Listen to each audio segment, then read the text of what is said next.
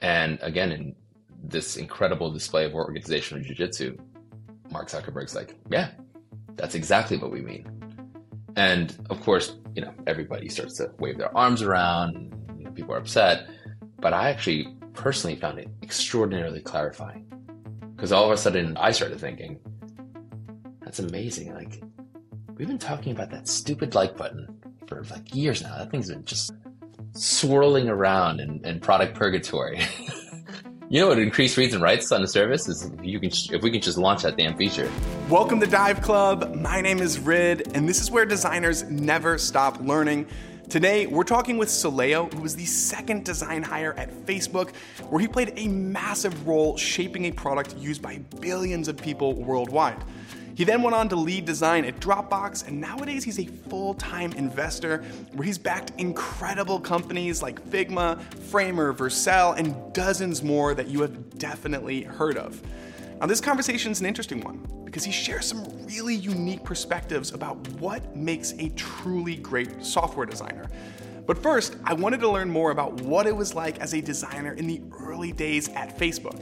Now, he's often credited with designing the original like button, but I asked Soleio to share something else, something that we haven't heard before. So without further ado, this is the story of Project Motion. For context, I was at Facebook as one of their first design hires from the late summer of 2005 through the fall of 2011. So 6 years at the company. And my time there roughly felt like working for three separate organizations, three versions of Facebook as the company grew and scaled and achieved new milestones. And across those three acts, for me personally, I felt as though that particular project, which was codenamed Motion, was the end of my Act 1 and the start of my Act 2, and where I felt as though I learned what it took to be a product designer, and specifically a high-impact product designer at Facebook. Because up through that point, a lot of the projects that appeared on my plate or that I was tackling were largely directed by company strategy. They were often, hair on fire initiatives that we needed to have shipped yesterday, and where we didn't have the luxury of putting in a ton of revs. It was essentially like one and done, cook up a dish, get into production, on to the next thing. The team, despite growing from, I was a second product designer there, despite growing to, I think at the time we were at 9 or so hires on the design team. Despite that growth, we were pretty spread thin. We each had a product designer owning an entire big chunk of the product. We had like a designer on platform. We had a designer on privacy.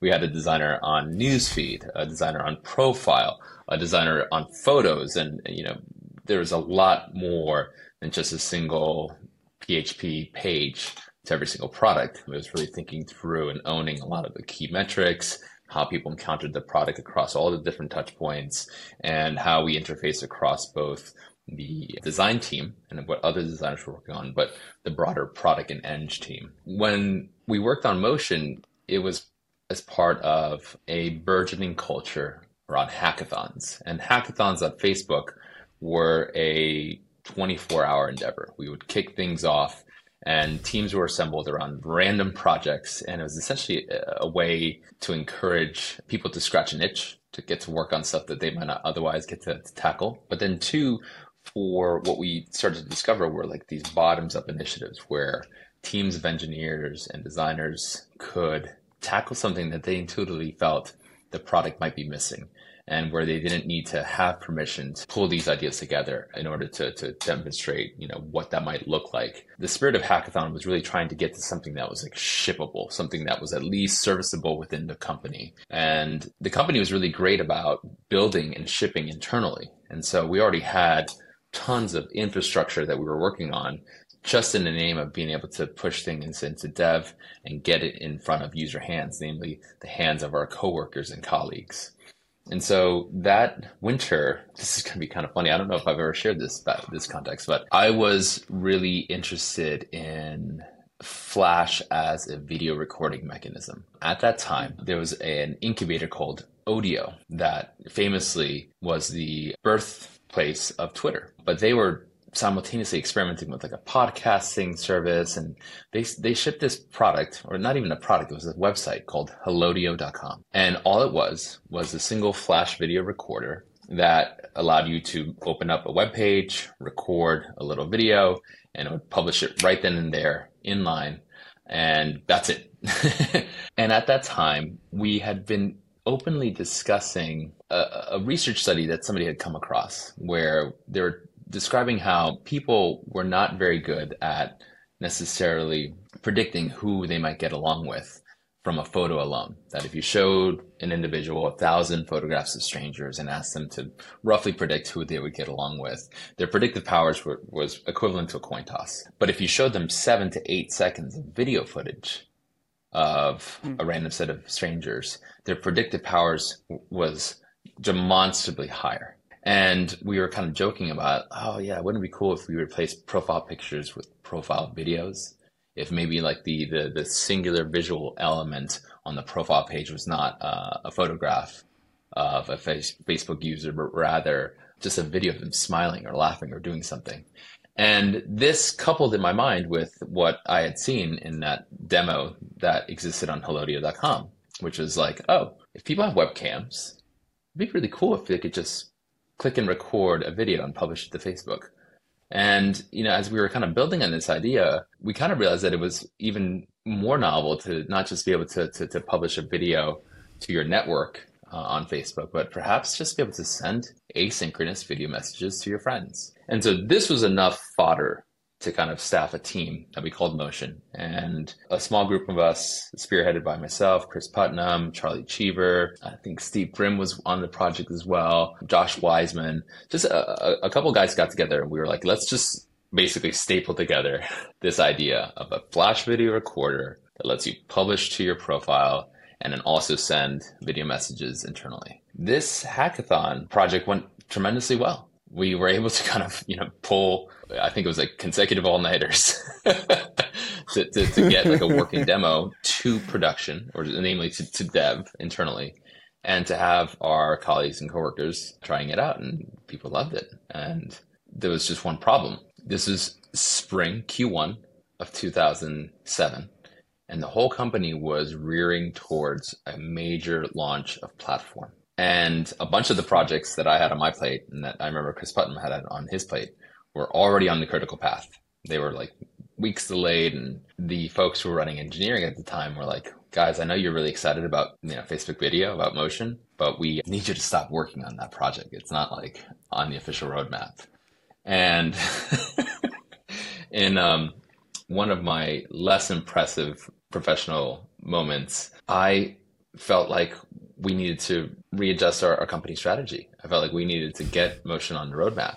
And it got to such a point where, our head of engineering at the time, Dustin Moskovitz, like sunset our branch, basically shut down Motion development on the project. Wow. Until we can kind of get to the launch of platform. Well, what did I choose to do? I circled up with Adam D'Angelo, who was the CTO of Facebook at the time. And I was like, hey, Adam, check out this project that we've been working on. And knowing full well that Adam was close with Zuck, and that maybe he can make a case in our favor, that perhaps there might be a way for us to get Motion to a shippable state and maybe have it launch in parallel with Facebook platform. And so that's essentially what we did. And I've got these hilarious videos of us demoing the product to Adam and to Zuck, and for them basically being like, you know what, actually, this isn't that far from being like production ready. Maybe it could be a working example, a flagship application on the new Facebook platform. They essentially greenlit the project. And so we were suddenly on the official company roadmap. And the big lessons for me from that project were threefold. One,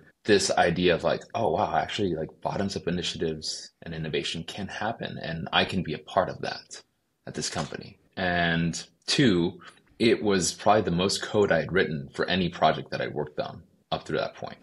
And I realized that like that was the difference. The, code wins arguments was a poster that we had at Facebook.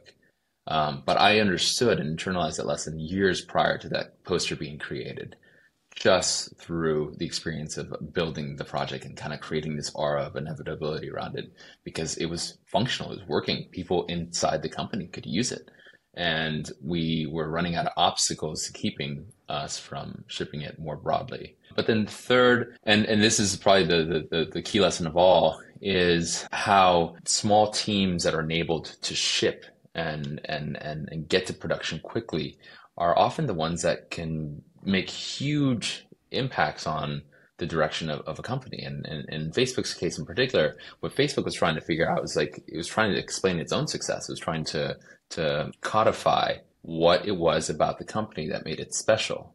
And after Motion shipped, and after it became both a hallmark project for the company and a feature that people used quite a bit, more importantly, it became a part of Facebook lore insofar as our desire to create an environment where people could join and have massive impact, not through being really good at writing product specifications or, being able to work your way up the chain and vouch for an idea, but really to build something and let code win arguments.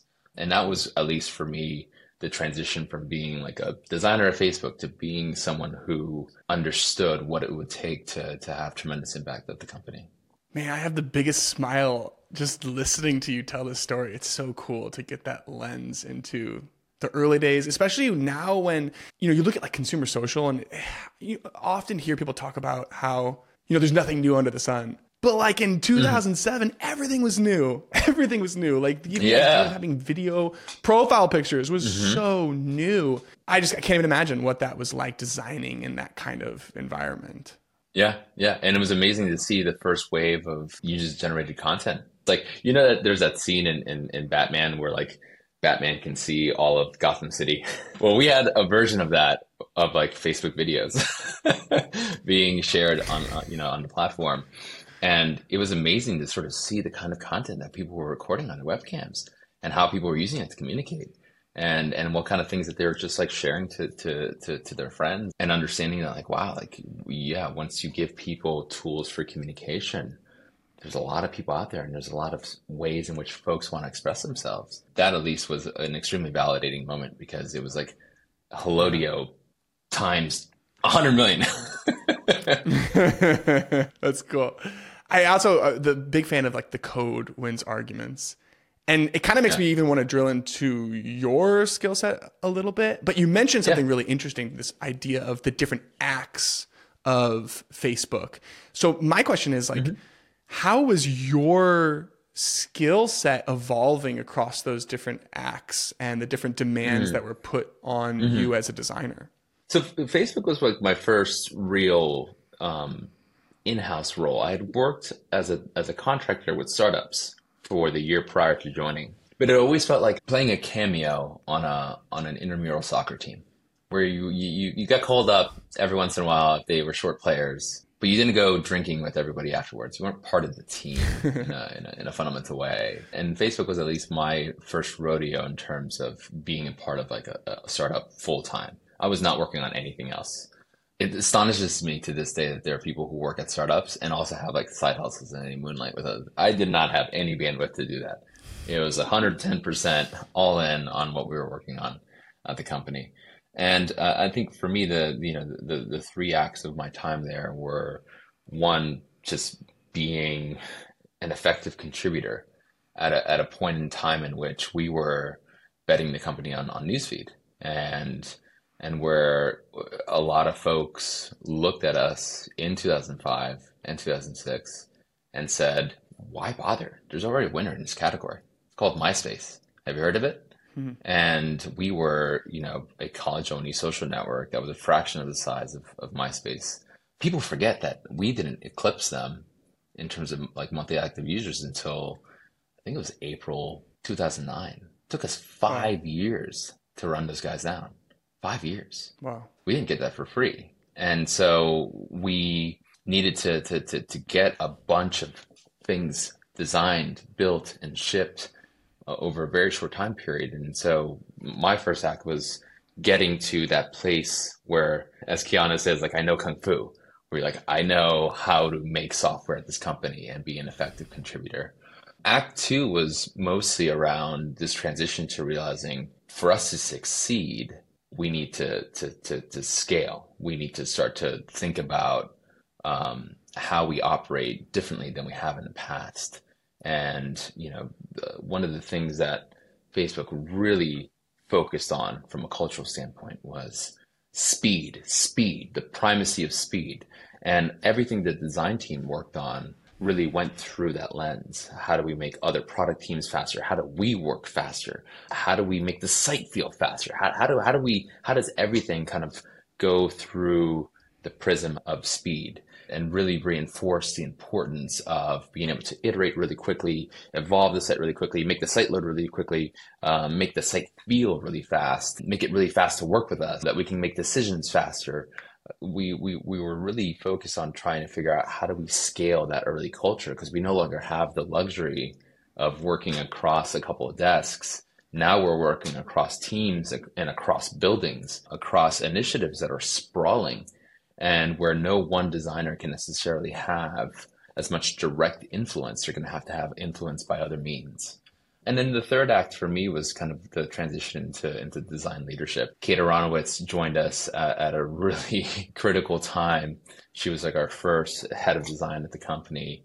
And one of the things that she really made us confront head on was the realization that the most important thing we can be doing is making Facebook an attractive place for software designers to work. And that, the most leveraged thing that we can do is grow the team and recruit exceptional people who are even better than we are. And I really took that to heart and realized that it wasn't just a matter of talent spotting and coming up with clever regimes for interviewing and sourcing and attracting great design talent. I definitely want to talk more about the hiring piece. I have one more question on the culture front, though, because I want to put you through a little hypothetical. Let's say that you wake up tomorrow and you realize, you know what? I want to start a new company in 2024. I want to be a design founder. I want to build a design org.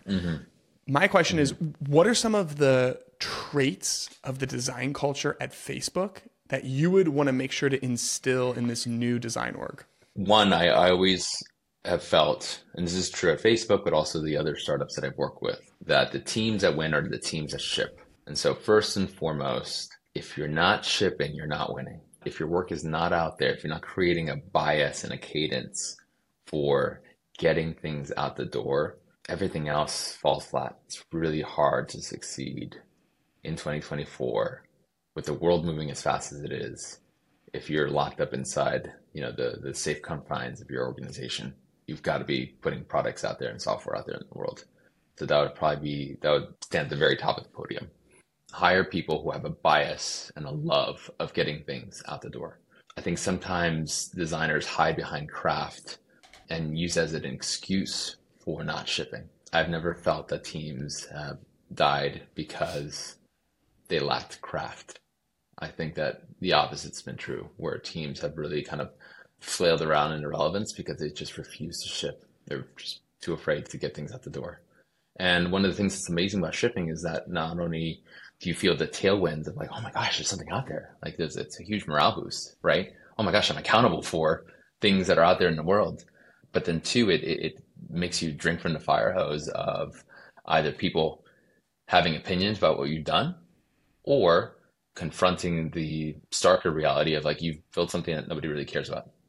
And now you're bending in the wind of relevance. You have to quickly figure out how to make yourself relevant ASAP. Do you have any thoughts on when craft can make sense as a strategic advantage and investment, like in the early days of a company? Because I do think we are seeing some success stories where design is clearly like a differentiating factor. And yet there's also the long list of companies that we don't talk about as much that didn't make it because, maybe they weren't shipping as often. As an investor, you're evaluating some of these companies. How do you think about this investment in craft as a startup? The details matter in the work that you produce, but not all details are created equally.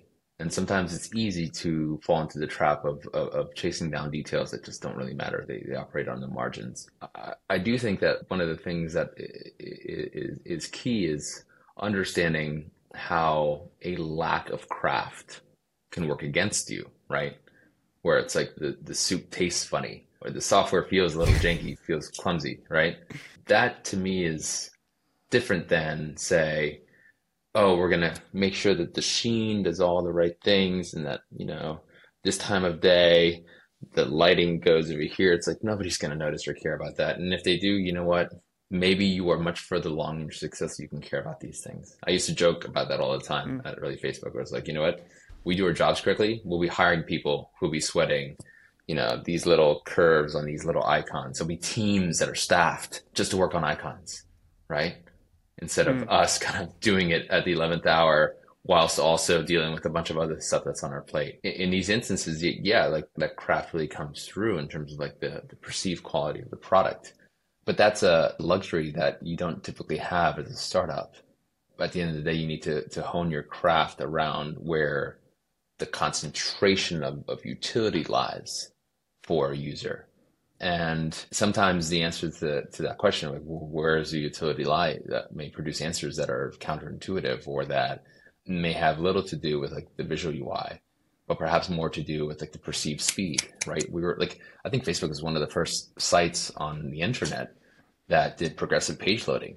And this is relevant to expansion internationally. When, there were people dialing up to facebook.com on, an internet cafe in India or Bangladesh. And it felt like a website from the future.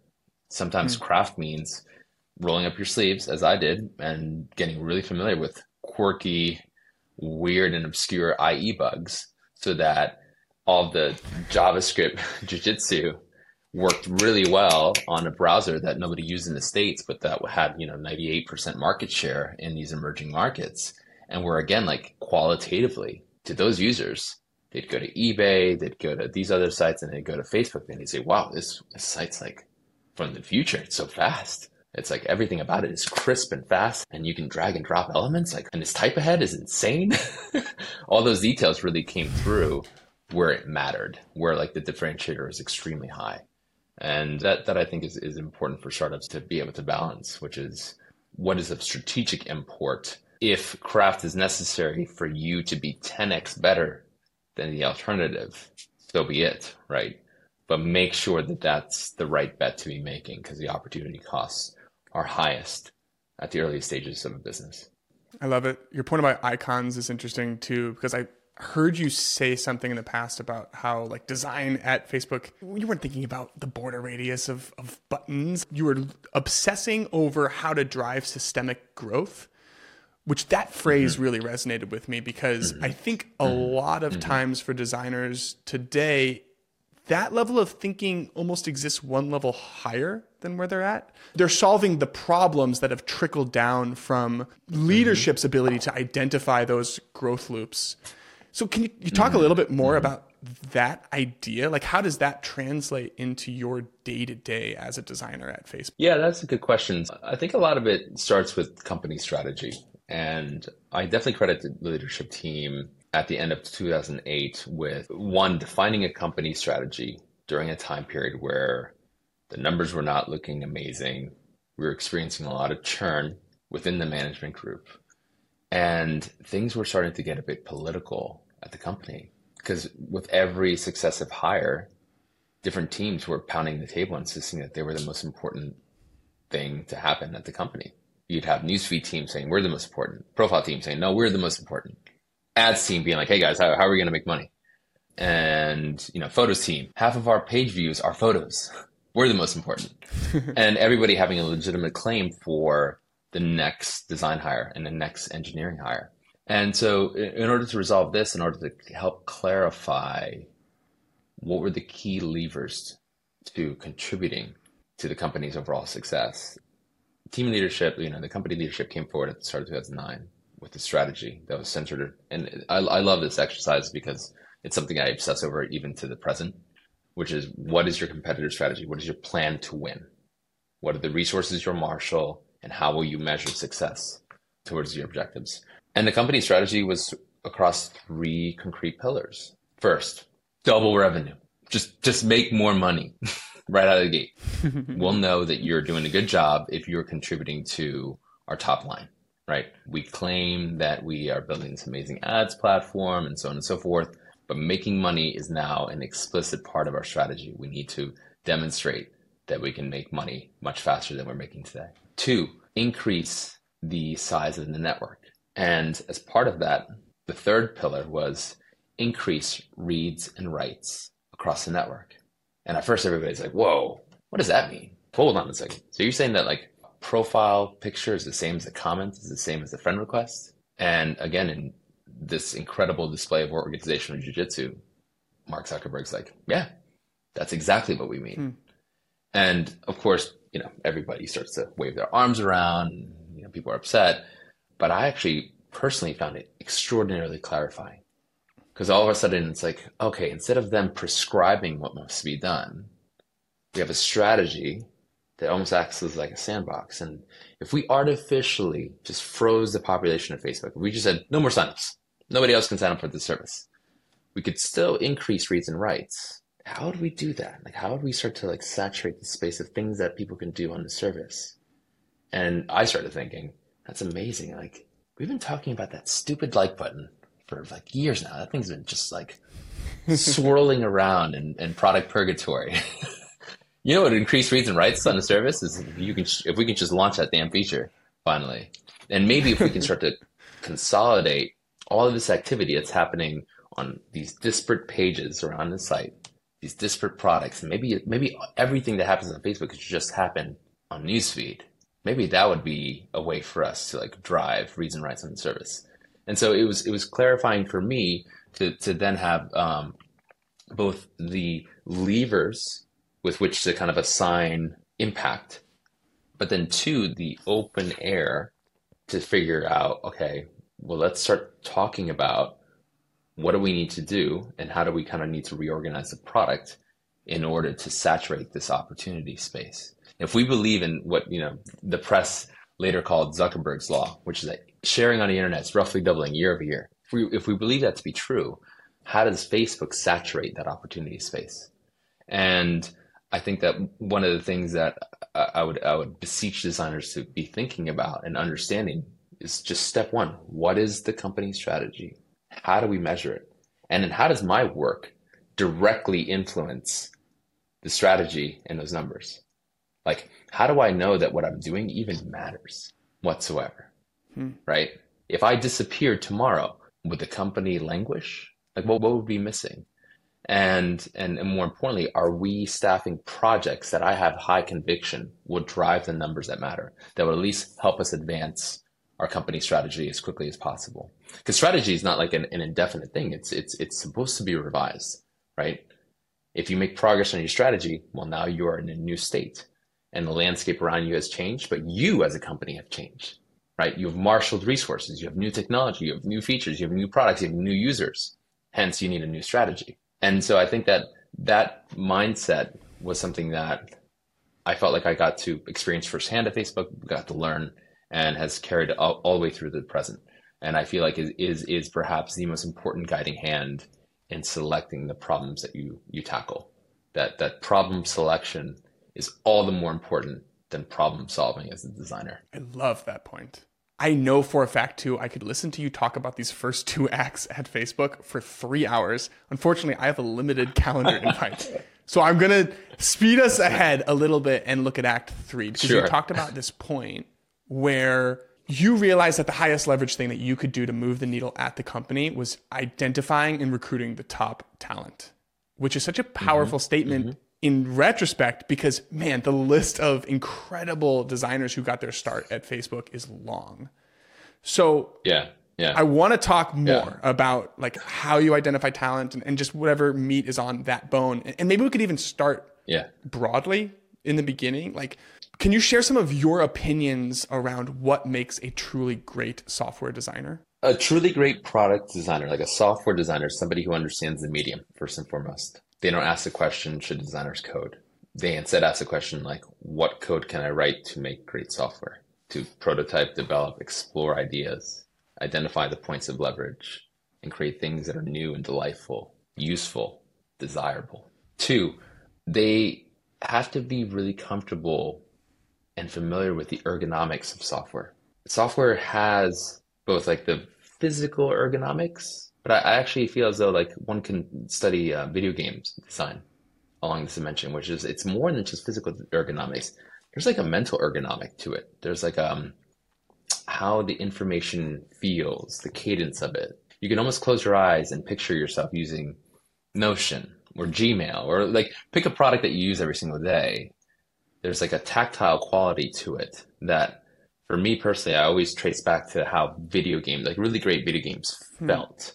It was more than just like the ergonomics of the game. It was almost like the mental models. And what I'm describing is highly intuitive, but I think it's important for a great software designer to be able to articulate and get really specific on like how to kind of like dial and tweak and tune that.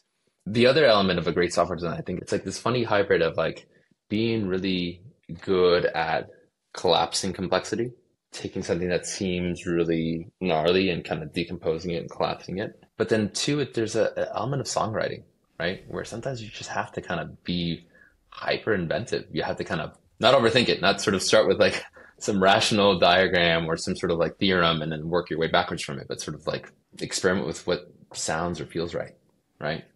Sometimes you'll solve a problem and it's like, that's not quite right. But this is actually kind of interesting. So I'm going to park this over here. Maybe I'll come back to it. Maybe I'll self-plagiarize later on because like, there's a pattern here that's kind of interesting and neat, but it's not the right thing for this particular context. But I got to keep it in mind. And like any good songwriter, you're also a song collector. You listen to a lot. You're collecting records.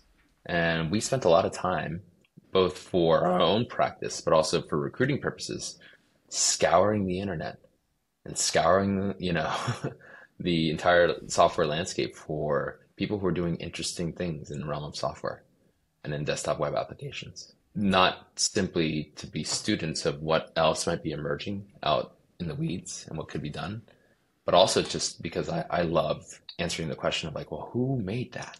There's somebody out there who designed that. Hmm. I'm going to go and find that person.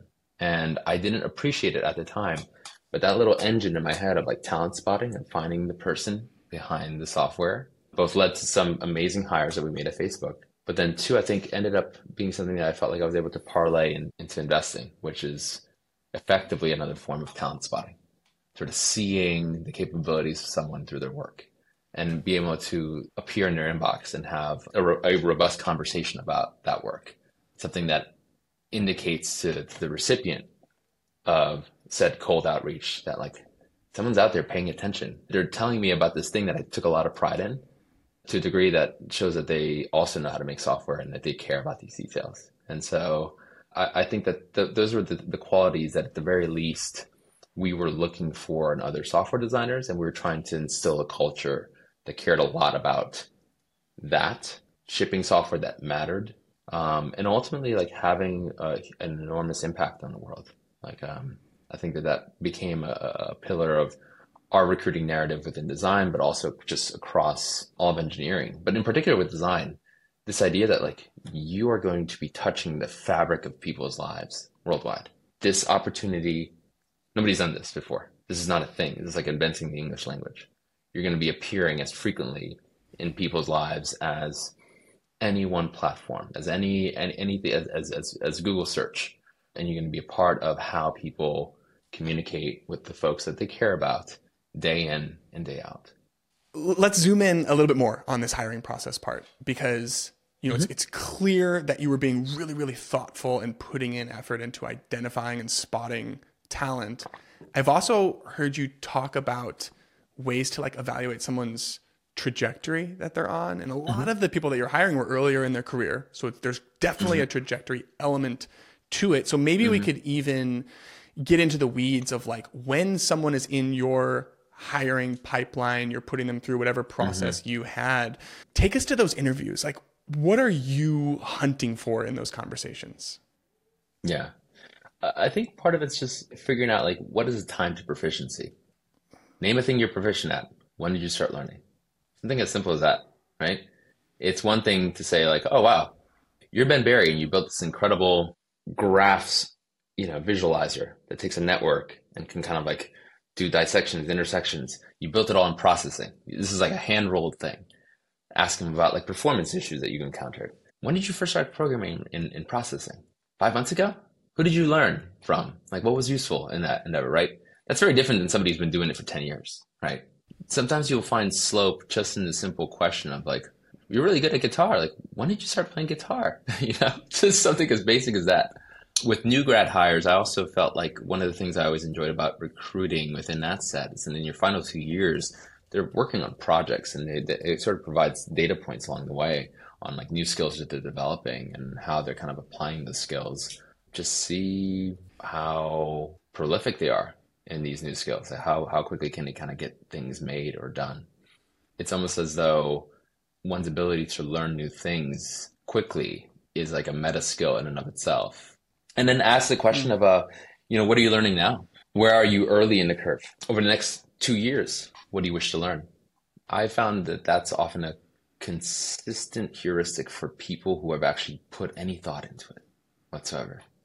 That they're like quick to answer rather than like, let me think of something smart to say. And I think that's been a reliable signal. One of many, but at least it gives you a sense of like their appetite for learning. Lee Byron is a great example of this. Lee Byron is a guy who was hired to Facebook, luckily for us, as a data scientist. He studied data science at CMU, but he worked at New York Times for a spell in data visualization and was really good at making things look fresh on a screen. And the guy was talented, and he was just so much fun to be around, just super collaborative. And we quickly realized he's like, this guy should be working in product. Like, why is he working on the data science team? And so we poached him internally. But Lee wasn't satisfied with just being a software designer. He, in the process of shipping software at Facebook, was also proficient with writing code and was starting to go deeper and deeper into, well, what are the abstractions that we're using to ship software? Because man, it's like really slow for us to write software just in PHP and having to teach engineers CSS and JavaScript. Like, it's almost as though like we need to just kind of re-engineer the way we make software. And so, it's no surprise that he ended up being one of the co-creators of React and GraphQL, because it takes a mind like that to just sort of go back to basic principles and say, wait a minute, why are we accepting this as like the appropriate ergonomics for writing software and writing front end? We're shipping software to Android and to iOS and to web. And like, why would we have 3 separate production tool chains for that? Wouldn't it be amazing if we can just have one? I feel as though like so much of the company's ability to attract folks of that nature starts with looking for people that are almost like moving through their careers horizontally across disciplines rather than like going depth-wise into a particular field, sort of going straight into mastery mode, perhaps prematurely. And especially in a world where everything's so adaptive, right? And everything's new. I think folks who can draw from a breadth of knowledge are often the ones that are most inclined to be able to find novel solutions and sort of look at problems from a different vector, but then to be able to draw upon things that might otherwise be far removed from one another and make a connection that seems like obvious in hindsight. I love that answer, like specifically the time to proficiency metric, because if you flip it, I don't think I've ever made a conscious effort to communicate where I am on that chart in any kind of an interview process. It's a really unique angle, actually, that I think a lot of people can think about and like, okay, like how do I position myself on that spectrum? I think that's really interesting. You also mentioned this idea of like attracting people. I'd like to drill into that a little bit. So maybe we can like put the design founder hat back on. You're back really excited about your hypothetical 2024 startup. Right. What are some of the tactics that you would be using to position your new company as a really attractive place for a first or a second designer to join? I think I would start with, I am learning all of this. I'm choosing to work in a field where I'm learning, because I think sometimes being the first forgives a lot of like clumsiness and lack of craft, but rewards speed and urgency and ability to learn quickly. And for me, I'm quite captivated by this transition into AR and spatial computing. And so, I would try to lead by example there in terms of showing that we're hiring people who are also new to this space, right? They're not necessarily folks that are coming from VR per se, but are also kind of learning the runtimes and learning how to make things move around in a spatial computing environment. And that I think that there's also a legacy of amazing product teams that were also new to a particular field and were kind of naively bumbling around in order to create like a new sound or create a new aesthetic or to create a new experience. My favorite case study on this front is, the team that worked on GoldenEye for the N64. It's the first game that shipped on a Nintendo console that was not made by Nintendo. I think it might be the only. And you look at the composition of the team, they were all like first-time video game makers.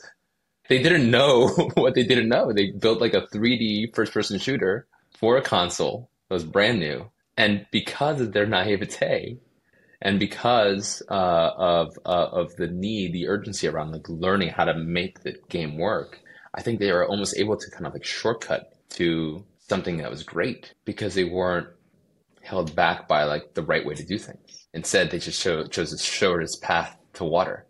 The shortest path to like, oh man, that's really cool. If we can cram 2 screens in here, can we cram 4?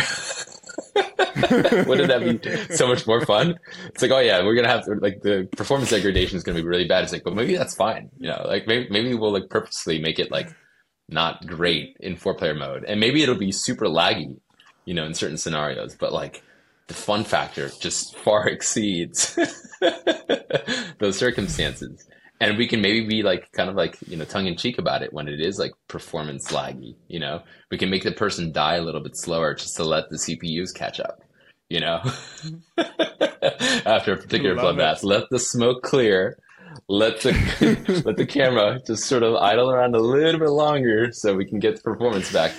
Things that like there's no best practices for that, right? This is just pure intuition, pure play, shortest path to water. And so, yeah, I think that would have to be a part of the narrative. It's like there's no best practices. We can write the rules because we're here first. And I'm so happy that there's a GoldenEye reference in this episode now. Thank you. Let's flip it now. So let's say that you've had some success, right? You've had some success. There's a little bit of a spotlight. People are wanting to work for you. And now let's flip it to talk about the candidate, because you are logging into Greenhouse or whatever hiring platform you're using. You got 50 candidates that you're about to go through. What are some ways that designers can stand out in that sea of candidates to get you as a design founder excited about bringing them on as that first or second hire? That's a great question. I think a lot of it's like love for the medium in this case. Adam Mosseri, who now runs Instagram, famously got like put back into our design pipeline because he shipped a Facebook platform app that was really wildly successful. It's called Boombox. And I was like, oh yeah, I remember that guy's name. Yeah, that guy's really good. He banged that out. Looks great. We should talk to him. He's in San Francisco. There's also the simple reality, which is that, if people are designing for a new paradigm, say headsets, they're likely also consuming for this new paradigm. Who are the folks out there like also shipping new and novel experiences, right? Because there ends up being kind of a collective of the first movers who are all kind of like studying each other and exploring what's out there. And, half the stuff's going to be kind of weird, right? In much the way that, like early web was just kind of weird and, for highly experimental. But then two, I think that you just have a higher likelihood of appearing at the top of that list on Glassboard or whatever the ATS system is. I think just by virtue of shipping something that's novel and memorable, and that makes you think, oh wow, I want to talk to the person who worked on that because they're doing something that I hadn't seen before. They're using that sound or using these ergonomics or creating this pattern that's kind of like thought-provoking. I may have varying degrees of success recruiting that person, but that's fine. I think at the end of the day, part of it's also just, recruiting is a long game. You kind of need to put in your reps, talking to folks who are doing interesting work, because even if they don't join you in year one, if you're doing your job correctly and you're seizing the moment, you want to be top of their list in year 3 or year 5 when they circle back and say like, wow, I remember them talking to me in year 1 and I didn't take it too seriously, but now they're kind of running away with this like opportunity that I didn't see back then.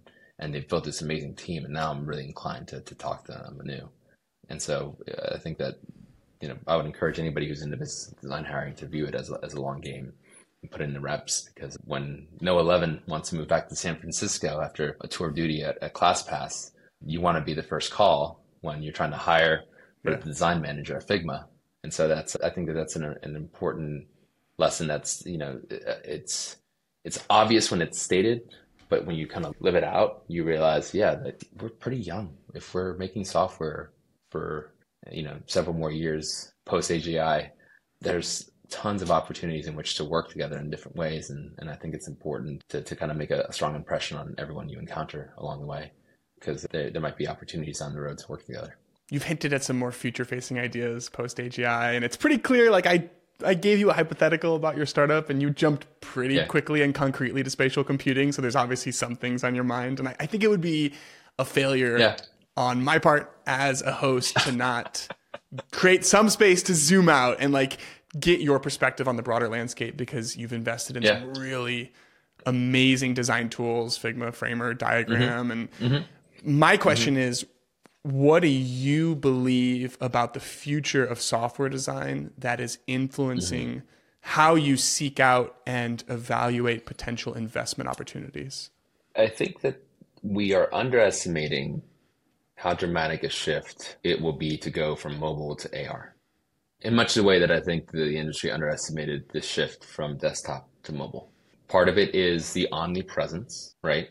That I no longer need to explicitly pull out a phone to interact with information. It'll just sort of appear just in time.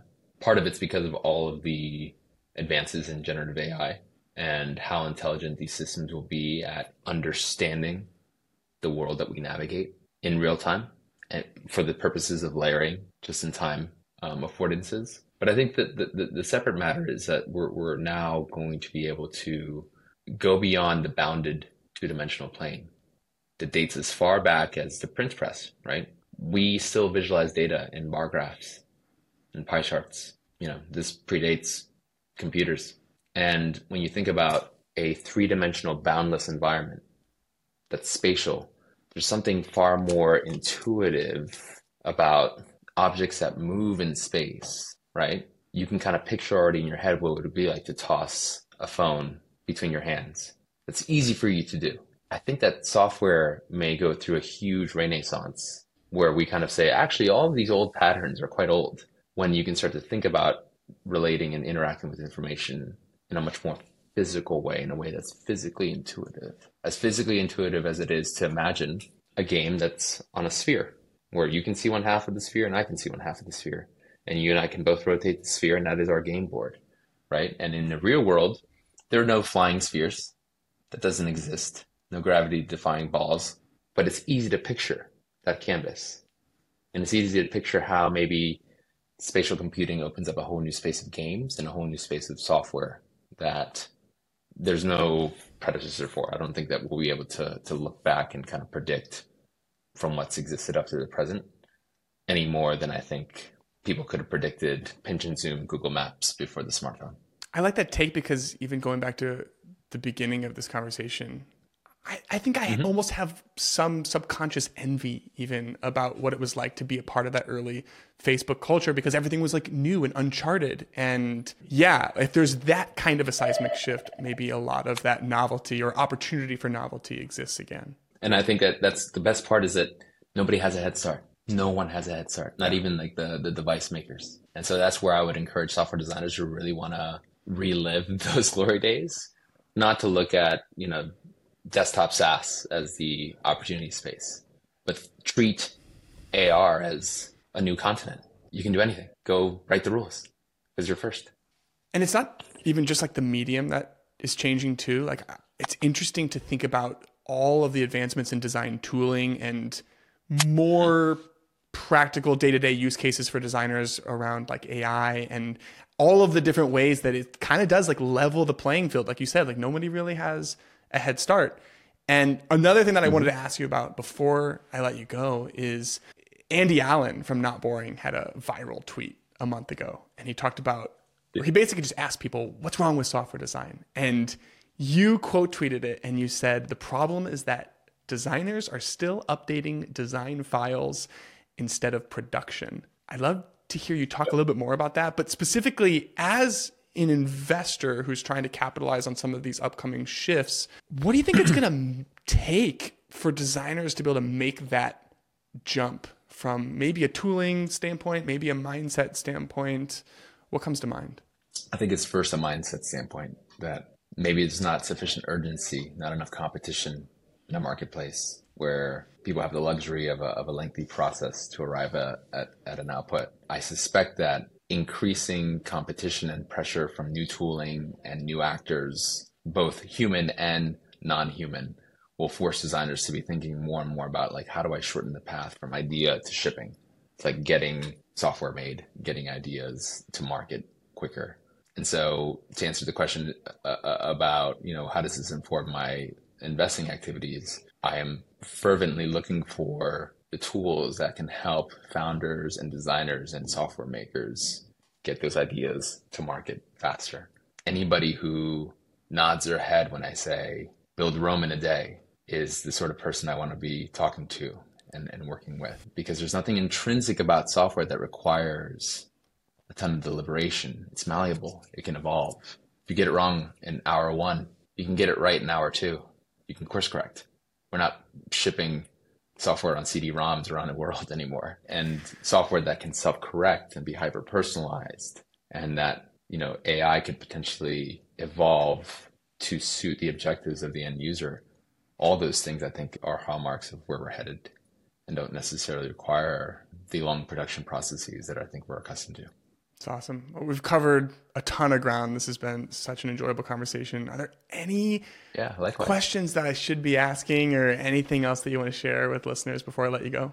I've been really fortunate to live and work abroad now for almost 4 years, and I'm excited to return back. And I think that one of the things that I encourage everybody that hears this interview to really think about, internalize, is how are we expanding prosperity to not just the folks that live in urban environments, but that are on the very edges of society. I think that software is going to create extraordinary inequality in our world, and we are introducing non-human economic actors into our, as of now, human economy. If we want to avoid political turmoil and calamity, I think that we need to be thinking about how we can drive prosperity to the edges, to every single person who encounters technology today.